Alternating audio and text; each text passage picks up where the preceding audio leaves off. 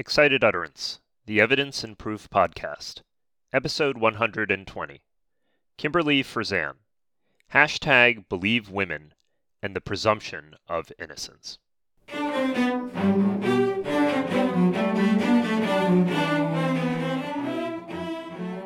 Welcome to Excited Utterance.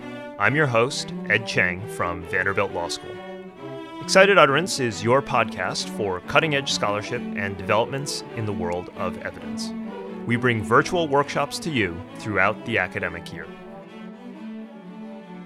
This week, our guest is Kim Frizan. Kim is the Earl Hepburn Professor of Law and Professor of Philosophy at the University of Pennsylvania. Kim teaches criminal law, evidence, as well as seminars on law and philosophy. Our podcast today features Kim's recent article, #BelieveWomen and the Presumption of Innocence, clarifying the questions for law and life.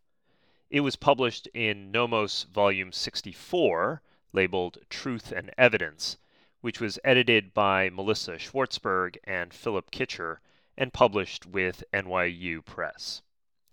In it, Kim explores a recurring tension in sexual assault cases.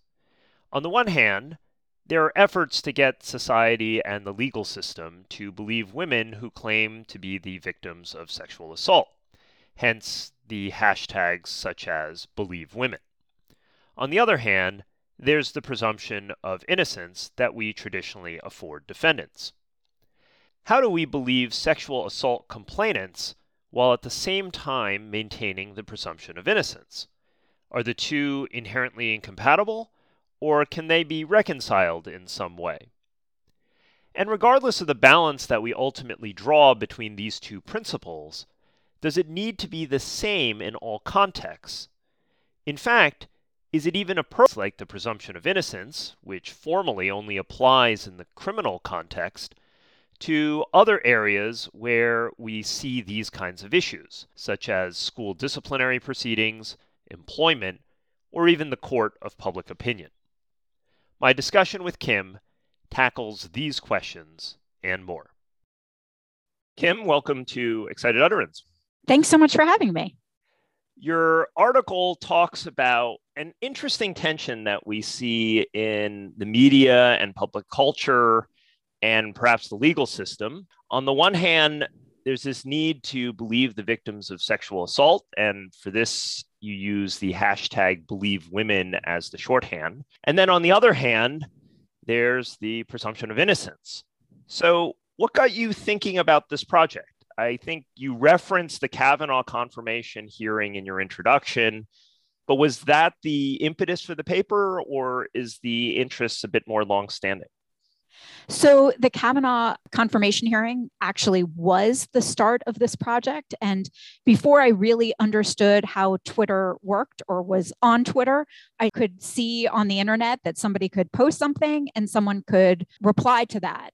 And what I was struck by was right after Donald Trump commented that if Christine Blasey Ford had truly been sexually assaulted as a teenager, she would have reported that so many people started posting on Twitter about their own experiences of having been victims of sexual violence, talking about how it had been friends and family and boyfriends or strangers, and that they didn't report these crimes because of fear of retaliation, or they didn't want to acknowledge the pain they'd experienced, or they didn't want to take part in a degrading criminal process.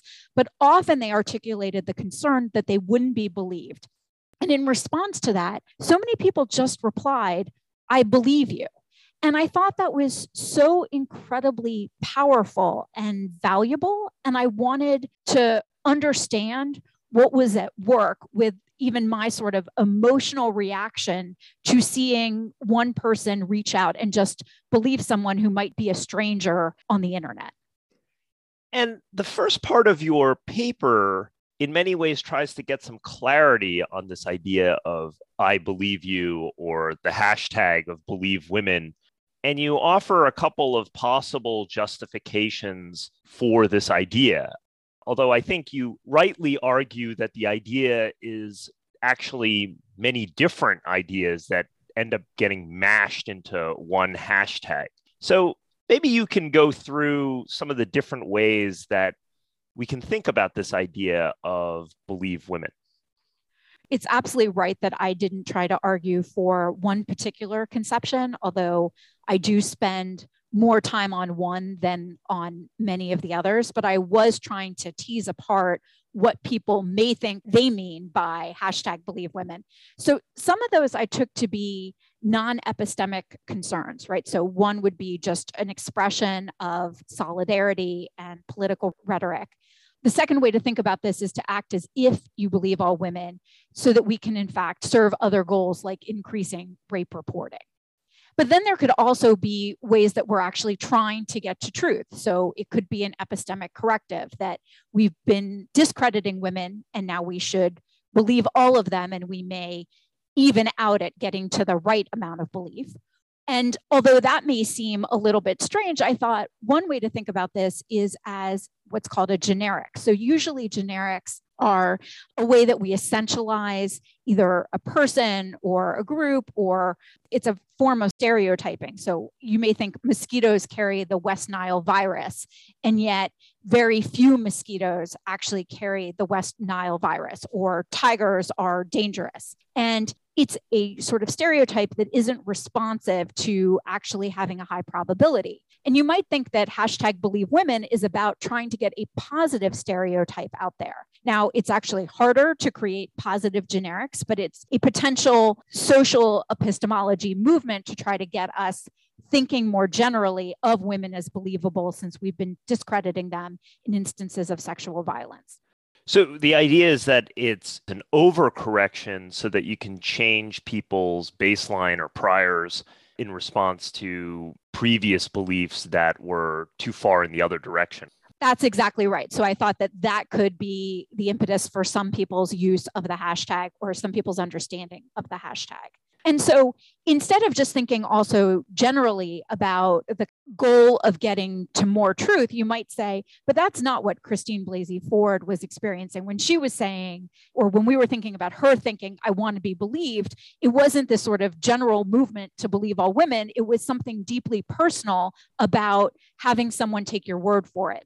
And I think in terms of that, maybe two of the leading contenders in the paper. One is from philosopher Miranda Fricker, who talks about the testimonial injustice that women experience, that they tend to have their competency and their sincerity discounted. And so Fricker urges that we correct our credibility judgments in individual cases to respond to our potential unconscious prejudices or biases against certain kinds of speakers. And then the other way that I talk about this is in terms of this call for trust combined with a view in epistemology called non-reductionism, that we can take somebody's say-so as a reason for believing what they say. I want to set this up a little bit. So there are two big epistemological ideas for why we would want to do this. One is to change the baseline probabilities. The other is in some ways a baseline of respect, showing people some trust at the beginning. You also do seem to resist some of the more absolutist rhetoric in the space. The claims to believe all women, at least to start, seem to be something that you might be a bit skeptical about. Why is that? So I think that there are two ways we might be skeptical of that. One is just as in terms of getting to truth, if you really think the goal here is to get the right answer, then you're not going to get the right answer in every case if you always believe. You may think that it's a good rule of thumb because women are unlikely to falsely report. It's a costly signal for them to come forward. And therefore, if you pay attention to baselines, it may be that in most cases, or in many cases, women are telling the truth, but it wouldn't get you to a belief that women are always telling the truth. I think the other thing that's going on, though, is an argument of let's believe all women because even if we get these cases wrong, sometimes we get more justice overall. But that's an idea of sacrificing justice in an individual case for getting more justice overall. And when we're doing that, we've just got to be really cognizant of what the trade-off is here, is potentially punishing someone who is innocent because we're following a rule that we think leads to greater truth. If we think that usually proof beyond a reasonable doubt is supposed to, in fact, get the balance a little bit different, right, and take seriously that we want to be sure someone's guilty, then believing all women is actually shifting the burden of proof. And we should just acknowledge that and have that conversation explicitly. So I think there are two things that I see also cutting the other way. One seems to be your argument about multiple epistemic claims, so that, yes, we need to respect these complainants, but also that there may be others who are also able to make claims on our respect or our belief. So, for example, you point out the spouse or the family member or the good friend, and there's this line in your discussion about how being a good friend might actually commit you to some degree of epistemic partiality. Perhaps you can talk a little bit more about that idea. Sure. So in the paper, after I unpack various ways of thinking about what hashtag Believe Women means, I want to think about how we use it in life and then how we use it in law. And so in the life category, I really do, as you know, push on the different ways that different values might interact. And there are philosophers who believe that we actually owe our friends, because friendship is valuable, some degree of weight to what they say that isn't necessarily fully in accord with what you would be doing if you were just seeking truth. Now, I should confess, I'm not convinced I believe that's true, that if my friend tells me she's a great tuba player, and yet all my evidence is to the contrary, that just because she's my friend, I should in fact believe that more. But there is certainly that strain in the literature that says, look, there are going to be other values out there besides truth. And when you make a claim, and so this argument was in response to the claim, even if you're told that your son or your husband or your best friend has committed a sexual assault, you should believe the accuser and not this person who's very close to you. And I was pushing back that this may be asking simply too much of people. And I think partiality is, of course, one of those potential reasons. Doesn't that just mean that the burden of proof may change depending on the context, and not just context in the sense of legal determination versus some kind of court of public opinion, but also depending on your relationship to the person. So perhaps for the person who's your friend, there's a higher burden of proof for the complainant based on these obligations, which perhaps you're skeptical about. But the argument goes to the extent that you're supposed to believe your friend more or stand by your friend until the evidence is really quite strong, that would explain why certain people are justified changing their burden of proof depending on who it is that's making the complaint. So I think that's absolutely right. And I do juxtapose that to a student who comes to me and says, look, I don't want to be called on during the Rape Shield discussion because I've been a victim of sexual violence. So the minute the student says that to me, I actually just form the belief that that's true. I don't ask for a medical record. I don't ask for a police report. Given that context, absolutely just believe it. And so then the question is, when you're saying in a case where it's a friend or a loved one, maybe the context changes. The question is, well, what's doing the work with why the context changes? Is it a separate epistemic value? Is it I actually have more information? Is it that, in fact, we have other values out there that are competing with truth? So I think we may want to just tease out when we're saying the context will change the burden, why the context is changing the burden. Yeah, so I find this example that you make of the student to be a terrific one. And it kind of made me wonder whether or not the reason why it's easier to believe in those cases is just a simple cost-benefit analysis, meaning that there's not a lot at stake here, and there's no reason to go looking for trouble by sort of probing that particular assertion by the student. But then it somewhat bothered me that it was cost-benefit analysis that was causing us to change our burdens of proof. So, for example, I'm going to believe a friend more because it's too costly to me to have the friend think that I'm betraying them or something like that. And it almost seems like if this is really about the dignity of the witness or the dignity that we owe each other, that it should be independent of the stakes. So It's a good point. I think that epistemology in general is sort of working through how stakes can matter to belief and knowledge in really interesting ways. If somebody says to you, are there any nuts in your cookies? If in fact it's just because somebody doesn't really care for nuts, you may be quite confident in saying, no, I know there's no nut ingredient. And the minute someone says, oh my gosh, I'm going to die if you give me any nuts, you will start to doubt that you actually know that thing is true, which is really interesting just about how our level of confidence seems to shift if the stakes get high enough. I do think, though, that when you point out, well, the stakes would be really high for me if I, in fact, were to believe this of someone I love. Certainly, there's something really strange about saying, well, I don't want to believe the truth because it would be too costly for me. But we may just think that there's a whole bunch of different values going on. So take the other side of it. Well, maybe it's best if we believe all women because we will get to the truth in most cases, if, in fact, we just adopt a rule of always believing. But asking someone to adopt that rule when it's their loved one involves a lot more sacrifice, right? And so if the push of believe all women isn't grounded in an epistemic concern, but it's grounded in truth more generally, not truth in this particular case, then it may be asking too much of the loved one not to stand by her spouse or best friend when that person is accused of sexual violence. So I think it's really important to tease out exactly what the claim for believe all women is, and then exactly what the claims are going to be on the other side. And so it could have written 50 pages just on trying to tease out all of the different potential concerns. I think this is really tricky, and we can sometimes get a little bit flat-footed in thinking that when an epistemic concern is hitting a non-epistemic value.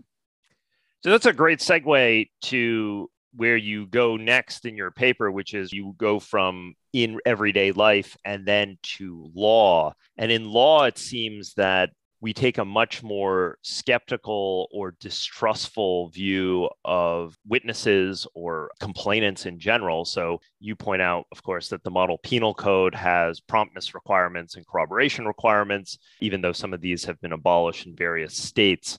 And if I think I read you correctly as saying that at least some of the skepticism, maybe not in those specific instantiations, but some of the skepticism in the legal system is perhaps less bothersome. Why is that? To take a step back, I really like and spend more time on this sort of non-reductionist view of getting to belief, and then I think that it crumbles a little bit when we get to law. So the non-reductionist view that I push is the idea that, in fact, sometimes we are allowed to take something as true simply on someone's say-so. And so epistemologists distinguish between people who say you're only permitted to believe something if, in fact, their testimony is reducible to something else, whether it's that we look for demeanor, whether it's inference to the best explanation, but some other way of gaining knowledge. Whereas non-reductionists say, no, you actually can know things merely based on someone else's testimony. And what I thought was interesting about the non-reductionist view is that it was always grounded in a particular kind of respect for speakers, that it was the only view that said, the reason why you should believe X is because you believe the person that X, that they are coming forward, offering you some assurance, and in fact saying, believe me. And so believe me that this, and so you're believing this entails a certain amount of respect for them.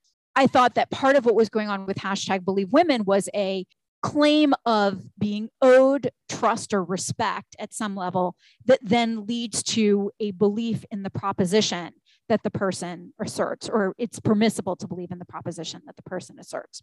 So the problem when you get to law is that it looks thoroughly reductionist. We are constantly looking under the hood. We are assessing demeanor. We are looking at what other people say. And so it doesn't look as though we are in some ways respecting the speaker.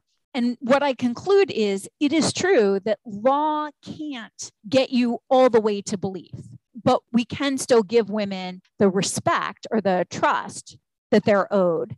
And we can then increase the credences in what they say, but we're not going to get to full outright belief in law. I want to tack now to the presumption of innocence. So your paper is not just about #BelieveWomen, but also the presumption of innocence, which was the rhetoric that was frequently trotted out by supporters of the Kavanaugh nomination. And that too seems to represent multiple ideas at once as well. So how does the presumption of innocence start to unpack in this context? I think that ultimately what the presumption of innocence in life really means is that we've got to ask, what do we owe each other? And when there are contested factual situations, what's the default position? And yet what we think is going on when someone invokes the presumption of innocence is that we're invoking the criminal justice view of the presumption of innocence, which has really two questions. One is, what's the burden of proof? And what do we mean by the presumption? So in terms of the burden of proof, it is true that in the United States, in criminal cases, the presumption of innocence stands for you're entitled to proof beyond a reasonable doubt. And it really, in the United States, doesn't stand for anything else. The European Convention on Human Rights gives a broader context for the presumption of innocence. They think that, for example, if a police officer comments on a case, on a pending case, that can violate the presumption of innocence. That's not the United States understanding.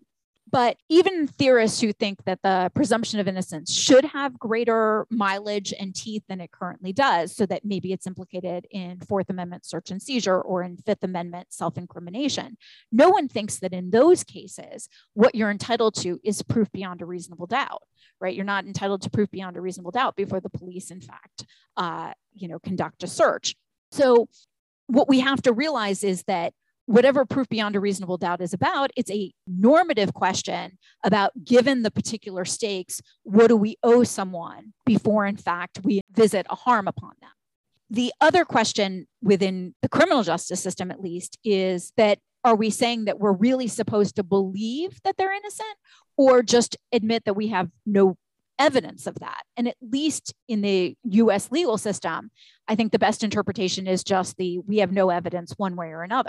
So there's nothing about that that's easily exported into life. Instead, what's really going on is a claim, I'm entitled to some degree of due regard and respect until you have some evidence that speaks against me. That, I think, is really what's going on with the presumption of innocence when it's invoked in life. But we just keep getting confused and thinking we can export proof beyond a reasonable doubt anytime it's invoked. So in many ways, this is why the juxtaposition that you've created here is so interesting, right? Because on the one hand, #BelieveWomen has this dignitary interest that a person or a speaker is entitled to some degree of trust to begin with. And at the same time, this is also that the accused is entitled to some kind of respect or dignity before all the allegations are proven. And then it becomes very difficult to square both of those interests at the same time. So we surely can't #BelieveWomen and presume innocence at the same time, or can we? That was the thing that I had trouble getting straight in my mind. Well, I did too, which is probably why I thought I'll just lay everything out and let the next smart person figure this out. But I do think that we may be able to square them in that the question becomes, once someone comes forward with testimony, if I start with a baseline of thinking well of Abe, and then after someone comes forward with an accusation, shouldn't that in fact change my view of Abe? Why is it that respecting him means that I can't credit what someone else tells me? So it may be that in fact, we should start with baseline of respect, but that testimony can be the kind of thing that overcomes the rhetoric of the presumption of innocence in any individual case. And part of the problem is we keep thinking that someone coming forward with testimony is in some ways meaningless. Or there were some newspaper articles where someone would say, when Christine Blasey Ford came forward with testimony, there was still no evidence. And that's just a confusion. Of course, someone coming forward with testimony is in fact evidence. Even if you're a reductionist who looks for further facts, that's not looking for corroboration. And so it may be that when we respect someone's testimony, that means that we do move off the presumption of innocence for the person who's accused. And then I think the other piece of that too is by your distinguishing the legal context from the everyday context, that we don't necessarily impose the beyond a reasonable doubt standard to determinations in an everyday life context. Others have also written about this, I think, as well, which is, for example, if you're talking about a school disciplinary proceeding, it doesn't necessarily have to be beyond a reasonable doubt, which tends to be reserved for the criminal context, nor do you necessarily have to do this in a Supreme Court nomination hearing context as well. I think that's exactly right. And in the Supreme Court nomination context, the question was, what's the default here? Right? So why was the default, you are entitled to this position unless it is proven beyond a reasonable doubt that you committed this act of sexual assault when you were a teenager, right? Why would we think that that's the appropriate question as opposed to, no, in a Supreme Court confirmation hearing, you actually have to show by some burden that you are in fact qualified. So I think that in the Supreme Court confirmation hearing, it wasn't even clear what the default setting was if a burden wasn't met.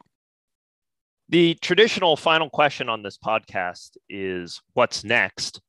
So does this project connect up with other projects that you have on the horizon? Where does this go from here? So I have just completed another paper. I guess I'm continuing my hashtags, but it was hashtag #WeToo. And it was really looking at how the success of the Me Too movement was the success of multiple allegations. So if you think of where this project leaves us, which is, well, if in fact the accused is entitled to a degree of respect, and then we may credit someone's testimony, but then sometimes when we credit someone's testimony, that might not get us to the threshold of proof beyond a reasonable doubt, then you do start realizing that most of the cases that get us to that threshold are cases where multiple people come forward against a single perpetrator. And one thing I push in that paper is the question about whether this is ultimately good for either victims or for perpetrators, right? So on the victim side, what does it mean to say that we won't recognize an instance of sexual violence unless you do have corroboration by other people having also been victims? And on the defendant side, I think that there are incredibly tricky questions about whether the evidentiary rules should allow in these other instances of sexual violence. I think sometimes we're relying on propensity evidence that I think is deeply problematic. So I don't offer further answers in the next step, but I try and further problematize the deep conflict between wanting to take seriously sexual violence and recognize it in our criminal justice system, and at the same time wanting to be fair to people who are accused of sexual misconduct. I love that project. I've long thought a lot about this question of whether or not it violates the propensity rule to bring up the other allegations, but I think that's for another time. Well, Kim, thanks for pressing on this really interesting tension between hashtag Believe Women and the presumption of innocence. Great having you on the show. Thanks so much for having me. Like all good work, Kim's article in many ways identifies and raises more questions than it answers. Sexual assault allegations often raise difficult questions of proof. On the one hand, there are the obstacles that prevent or discourage victims from seeking justice against their assailants. Many of the historical, formal, and legal obstacles, like the corroboration rule or various other kinds of reporting rules, these obstacles have been eliminated in the modern courtroom, but various cultural obstacles remain. And so to encourage victim reporting and to address the problem of sexual violence, we see efforts like hashtag Believe Women. On the other hand, efforts like hashtag Believe Women quickly run up against the presumption of innocence and proof beyond a reasonable doubt. If we're going to give the accused the benefit of the doubt, as we unquestionably do in the criminal context, then we can't uncritically believe all accusers. And so there's this difficult balancing act between respecting and protecting victims and their testimony, and simultaneously respecting and protecting defendant rights. Acquittals do not necessarily imply a lack of belief in victims, though understandably, it's not always so easy for victims to feel that way. And this is why Kim's thoughtful unpacking and parsing of the ideas behind #BelieveWomen is so important. As lawyers, we're trained to be precise and analytical, and so it's important to move beyond the rhetoric or the hashtags and to dig into exactly what the values and interests are that are at stake in these debates. Finally, as Kim and others have noted, outside of the legal system, as a society, we often just don't think very carefully about burdens of proof. The standard of proof for sending someone to prison surely shouldn't be the same as the standard of proof for being expelled or disciplined at a university, or to be passed over for an honor or an award, such as being appointed to the Supreme Court. Obviously, lowering the standard of proof will create more false positives and the risk of unfairness to the accused. But that's a cost that's always true, just as raising the standard creates more false negatives and the risk of unfairness to accusers.